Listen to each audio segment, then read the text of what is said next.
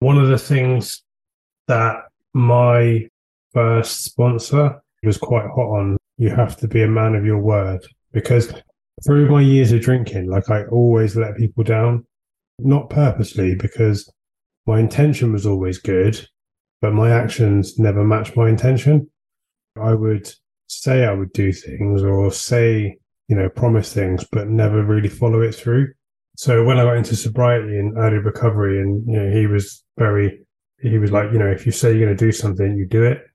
It's time for Sobriety Checkpoint's thoughtful morning meditation based on a variety of daily readers and written wisdom that I will share my own thoughts or commentary on. You can also expect to hear thoughts and commentary from others that will be guests on my show.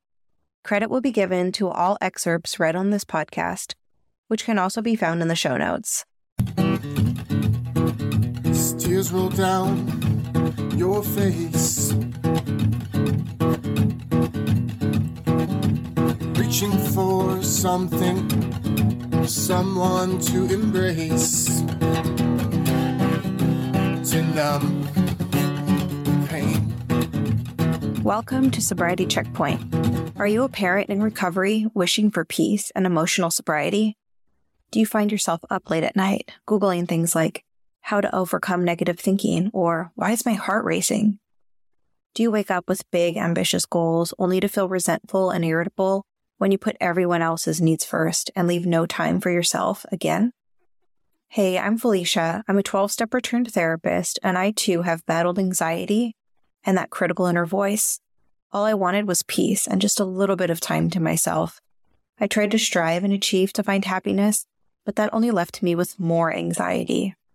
I finally realized I needed to discover my true identity to find the peace I was striving to attain. In this podcast, you're going to find solutions to navigating mental health, spirituality, and relationships to experience the peace you've been craving. It's time for that desperately sought-after solo Target run. Grab your keys and let's go for a drive. There's no judgment or breathalyzer at this sobriety checkpoint. Blinded by the beauty of it all, recognized I was always destined to fall into deepest of dark. We are stronger than we think we are. So fight and show your strength. Welcome back to another episode of Sobriety Checkpoint. Before we get started, I'd like to invite you to become a Sobriety Checkpoint Insider. By becoming an insider, you're going to get weekly updates with the latest podcast episode, emotional sobriety and self-care tips, as well as early bird access to special offers. You can also head over to Facebook and join my community, where you're going to find other parents in recovery, seeking solutions to emotional sobriety through exploring mental and emotional health, spirituality, and relationships. Check out the show notes for the Insider and Facebook group links. I hope to see you in there. Lastly, don't forget to subscribe to my show, leave a review, and share it with a friend. Reviews help boost my ratings, which helps other parents in recovery find my show. Thank you so much, and I'm super grateful for your support. All right, now let's get started. Today's reading is from The Four Agreements, a wisdom book by Don Miguel Ruiz. I'm going to read a couple paragraphs from chapter 2, the first agreement, which is be impeccable with your word. The first agreement is the most important one and also the most difficult one to honor. It is so important that with just the first agreement, you will be able to transcend to the level of existence I call heaven on earth. The first agreement is to be impeccable with your word. It sounds very simple, but it is very, very powerful. Why your word? Your word is the power that you have to create. Your word is the gift that comes directly from God. The Gospel of John in the Bible, speaking of the creation of the universe, says, "In the beginning was the Word, and the Word was with God, and the Word is God." Through the Word, you express your creative power. It is through the Word that you manifest everything. Regardless of what language you speak, your intent manifests through the word. What you dream, what you feel, and what you really are will all be manifested through the word. The word is not just a sound or a written symbol. The word is a force. It is the power you have to express and communicate, to think, and thereby to create the events in your life. You can speak. What other animal on the planet can speak? The word is the most powerful tool you have as a human. It is the tool of magic. But like a sword with two edges, your word can create the most beautiful dream, or your word can destroy everything around you.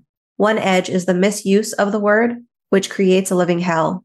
The other edge is the impeccability of the word, which will only create beauty, love, and heaven on earth.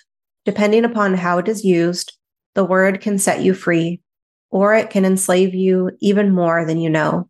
All the magic you possess is based on your word. Your word is pure magic, and the misuse of your word is black magic. Wow, that's deep, isn't it? Reading that, I've never thought about the bit where it says no other animal on earth can speak. And you don't ever think about that, do you? So yeah, it is, being able to speak and communicate is a powerful tool.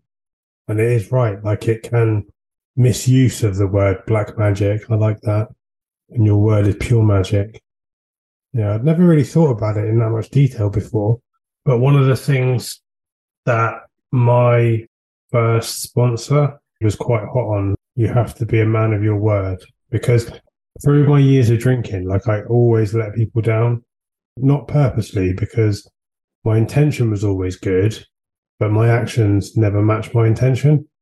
I would say I would do things or say, promise things, but never really follow it through.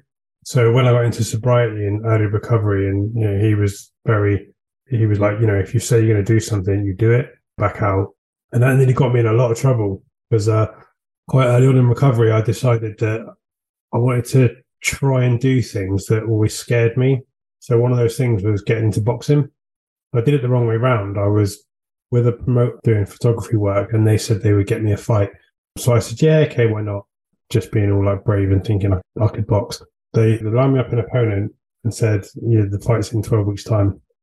So I went to a gym and I said, can you teach me how to box? And the coach was like, yeah, that's what we do here. You should go to box. And I said, that's good. I've got a fight in 12 weeks. And the look on his face, he was like, what? Never thrown a punch in a gym in my life. And I discovered quite quickly that I couldn't actually fight. I thought I could, but I couldn't. So I was training 5 nights a week, about 6 weeks. And the coach turned around to me and said, I don't think you're ready to fight in 6 weeks' time. If you go up there and fight this guy, you're probably going to get hurt. So I went to they were talking about pulling me out of the fight. I went to speak to my sponsor about it, and he was like, no, you've said you're going to do it now. You be a man of your word. You have to follow through. And I was like, oh, shit. So I went back to the coach and I was, no, I'm a man of my word. I have to, because I was like fully believing what my sponsor tells me. I was like, got to be a man of my word. I said I'm going to do it, so I'm going to do it. I don't care what happens. If I lose the fight, I don't care. I'm doing it. The coach looked at me shocked and was like, okay, it's up to you. It's your choice. And I got there. I went up to Bristol in England, and I was fighting a guy who came from a family of professional boxers. Even though it was his first fight, he knew a lot about boxing because his family were all into it. One of his cousins would actually go on and become a world champion a couple of years after this happened. So everything was stacked against me. I'd only been training for 12 weeks. I was fighting a guy who had boxing in the blood. He had about 200 people that were fans of his in the crowd because it was his hometown, and I had about 20 friends there. So I got booed like massively on the way to the ring, and I thought I'm going to get my butt kicked here. But I don't know what happened. When the first bell went, something clicked inside me, and I actually was able to box and did quite well, and actually ended up winning the fight. But yeah, that could have gone horribly wrong, and that was all because I was being a man of my word. I'm going to do this fight, and I could have got really badly hurt in that. But I think maybe God was on my side that day.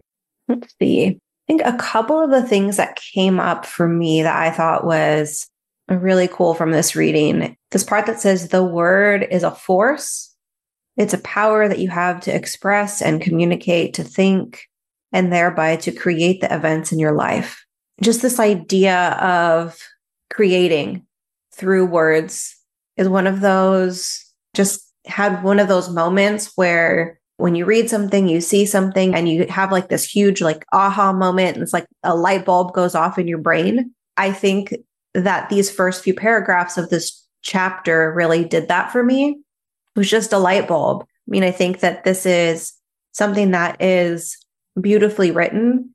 And then when I just think about the fact that this was written down, right? So this man wrote these words to communicate and to create something, right? He created this book of wisdom to share, and the importance of words being able to, I guess, either create or destroy, right? One or the other. Words can build you up or tear you down. And just this idea of saying that I'm, just like you said, Stuart, saying that you're going to do something, it's just this power that like puts it in motion, right? So it's like, okay, this is what I'm going to do. And then you start going in that direction with saying, this is it. And I know that before I was sober, I would say all kinds of words and not mean them, or say that I'm going to do something and don't follow through. And it's an interesting thing, I think, to reflect on, kind of like pre-sobriety versus getting into recovery and learning about the importance of just let your yes be yes and your no be no. Mm. And actually what's coming up for me there is I was thinking about I wasn't planning on sharing this. It's kind of cool how just in the middle of it, you just start thinking about other things. My sponsor, when I was about a year sober, I was, I think, complaining a lot about just relationship stuff. And at that time, I was, my now husband was my boyfriend at the time. And he's the type of man that is just a man of few words. But what he says is the words that he says, he means. And his words can be trusted. But because of the fact that my words couldn't be trusted at that time, I couldn't trust his, right? So this might be something that a lot of people listening could relate to, is this conflict with your boyfriend where you're like, hey, do you want to go do this, right? Whatever that may be. Oh, do you want to go to this party with my family, right? And he doesn't want to go, right? So he says, no, I don't want to go, right? And then you throw a fit. I mean, I remember throwing those. I remember throwing a fit, and then he changes his mind. Sure, I'll go, right? Just to avoid the conflict. And then the next time, right, I ask, hey, do you want to do whatever it is, right? Do you want to go hang out with my friends? Then he says, sure. Then the next question is, well, do you really want to go? Or are you just saying that because you think that I'm going to get mad if you say no, right? And I feel like that was a very common thing that I did in the beginning of my sobriety, and definitely all the time in past relationships. And part of it was because my words couldn't be trusted. And my sponsor told me, if you can't accept a no, you cannot trust a yes. That was something that was very powerful because it made me realize what I was doing. It really home. It made me realize what I was doing. And then taking a step back and realizing, like, this man is a man of few words. And what he says, he means. I think he's probably the most honest person I know. And I admire that, even though sometimes like the few words drives me crazy. I also need to take a step back and realize that's just how he is. And the integrity of his word is huge. He is somebody that is impeccable with his word. And it makes me want to be more that way. It makes me want to make sure that what I'm saying, I mean. I just recognize the importance of it. I'm not sure if you have anything like this in the US, but we have a saying in the UK that goes, happy wife, happy life. Yeah, we have that one too. I think we started it. No, I'm just kidding. Yeah. There's no magical power there. That's just him wanting a happy life. Yeah. So, no, he knows that one. He told me early on, before we got married, he started learning how to say, yes, dear. So, yeah, I'm actually surprised that he's the one that came up with this reading. I wasn't planning on talking about that, but yeah, if you have somebody, for whoever's listening, if you have someone that you recognize is somebody that is a man or woman of their word. Get closer to them, stay close to them, learn from them, pay attention to them, and work towards letting your yes be yes and your no be no. I think it sticks out for me with this is like when you're in addiction and your part of addiction is just wanting to be loved, that real like deep need to just have people love you. And the easiest way to get that is to just agree all the time. When someone says, can you do this for me? You agree. Mm. And it's not because you want to let people down, you want to not be a man of your word, but it's like, it's just people pleasing. Every time someone asks you if you can do something or you're going to be somewhere, can you be here? Can you do this? You just say yes all the time, never with an intention to let anyone down. But like I said earlier, our intentions were always pretty pure. But we don't get judged by our intentions. We get judged by our actions. So people don't see that you're just desperately wanting to fit in and be loved. So you end up letting people down all the time and it makes you look like a bad person. But deep down, you're just desperate to be loved. Mm-hmm.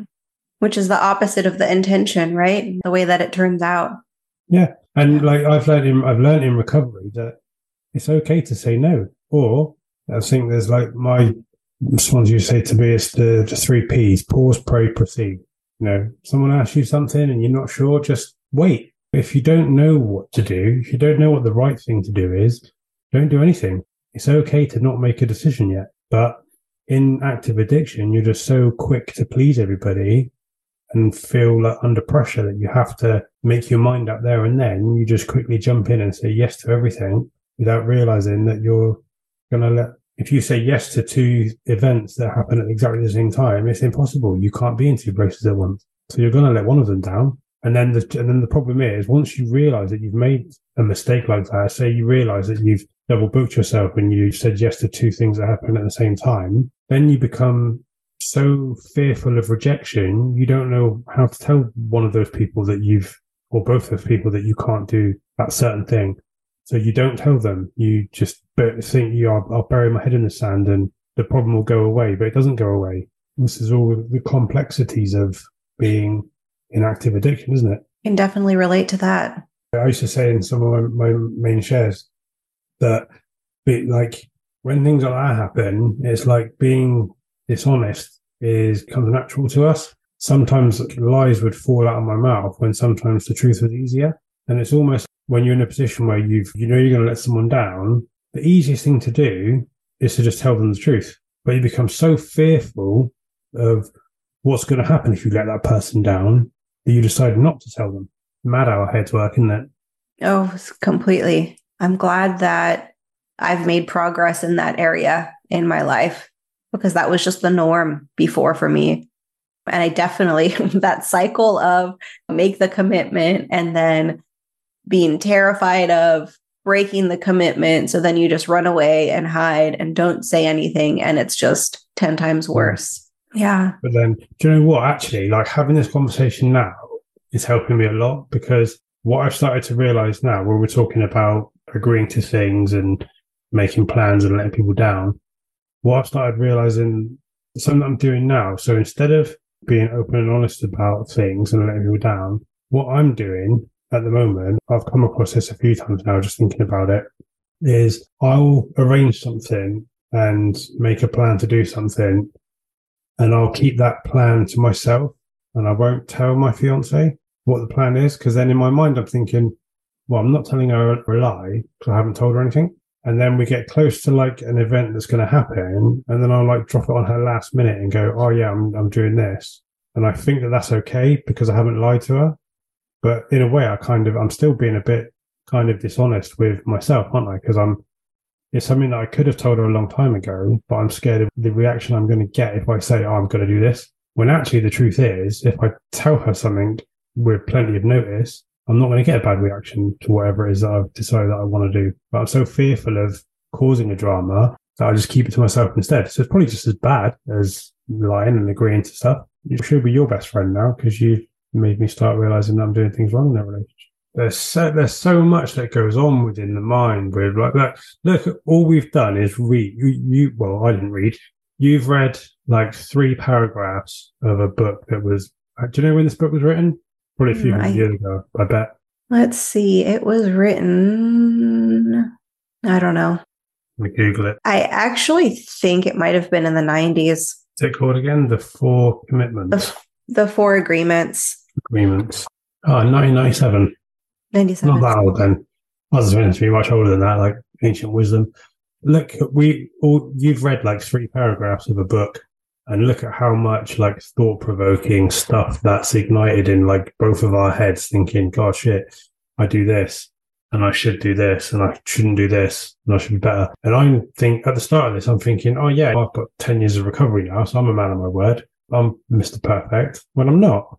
I need to start finding time to read more, like instead of, there's so many books that this is going to be on my list of, I want to read this now.